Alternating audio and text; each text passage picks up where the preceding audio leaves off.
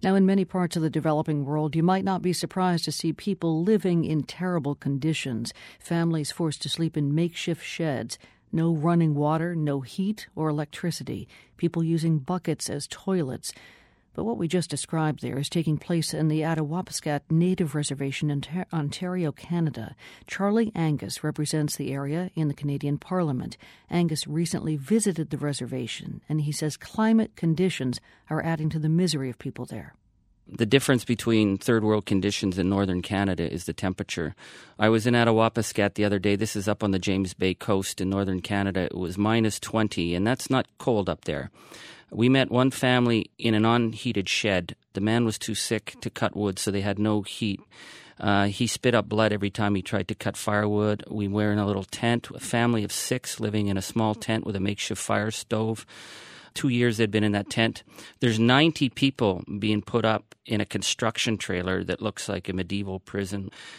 And unfortunately, this is a reality in many communities. The difference with Attawapiskat is this is a community, ragged, impoverished little community that said enough. They declared a state of emergency because they actually were concerned people were going to start to die if the temperatures dropped any further. So they declared a state of emergency themselves, the local leaders in the community. How did things, though, get so bad in the first place? What you're dealing with here in northern Canada in terms of First Nation reserves or reservations is years of chronic underfunding. This is a community that doesn't even have a grade school. For 12 years, these kids have been going to school in dilapidated portables on a toxic field. This community, the kids were so upset that a little girl, she was 13 years old, Shannon Kustashian, launched a campaign to shame the government to giving us school. Shannon became, in Canada, a national leader for First Nation equal education rights. How could that have gone, though, beyond the reach or the gaze of the government, including you, because you represent James Bay and these residents in Parliament? I mean, could the conditions that you saw really have come as a surprise? Unfortunately, they haven't been a surprise to me. I've been speaking out for the last 7 years. We had one community, Qusechuan, that was so badly contaminated with E. coli. We had 3 massive evacuations in 1 year. We've had major mold crisis in Fort Albany. I've spoken out on the situation in Attawapiskat. We had 3 states of emergency in 3 years.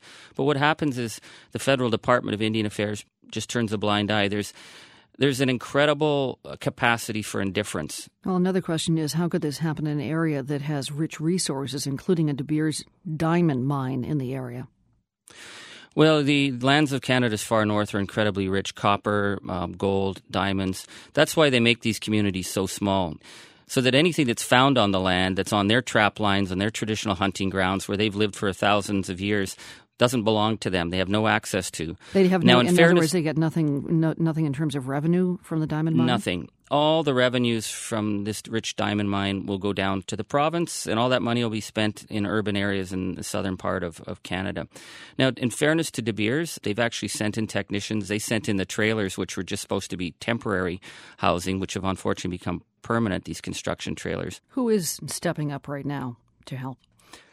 Well, it's amazing. We have Red Cross disaster management on the ground. We're getting calls from kids across the country doing fundraising at their schools. In Ontario, our largest province, the Public School Boards Association are calling on all students to raise funds. I got calls from Boston, New York, Seattle, Netherlands of people who are horrified that this is happening. Charlie Angus is a member of Parliament for Timmins James Bay, speaking to us about the dire living conditions for 1,800 members of the Attawapiskat Native Reservation in northern Ontario. Thank you. Thank you so much.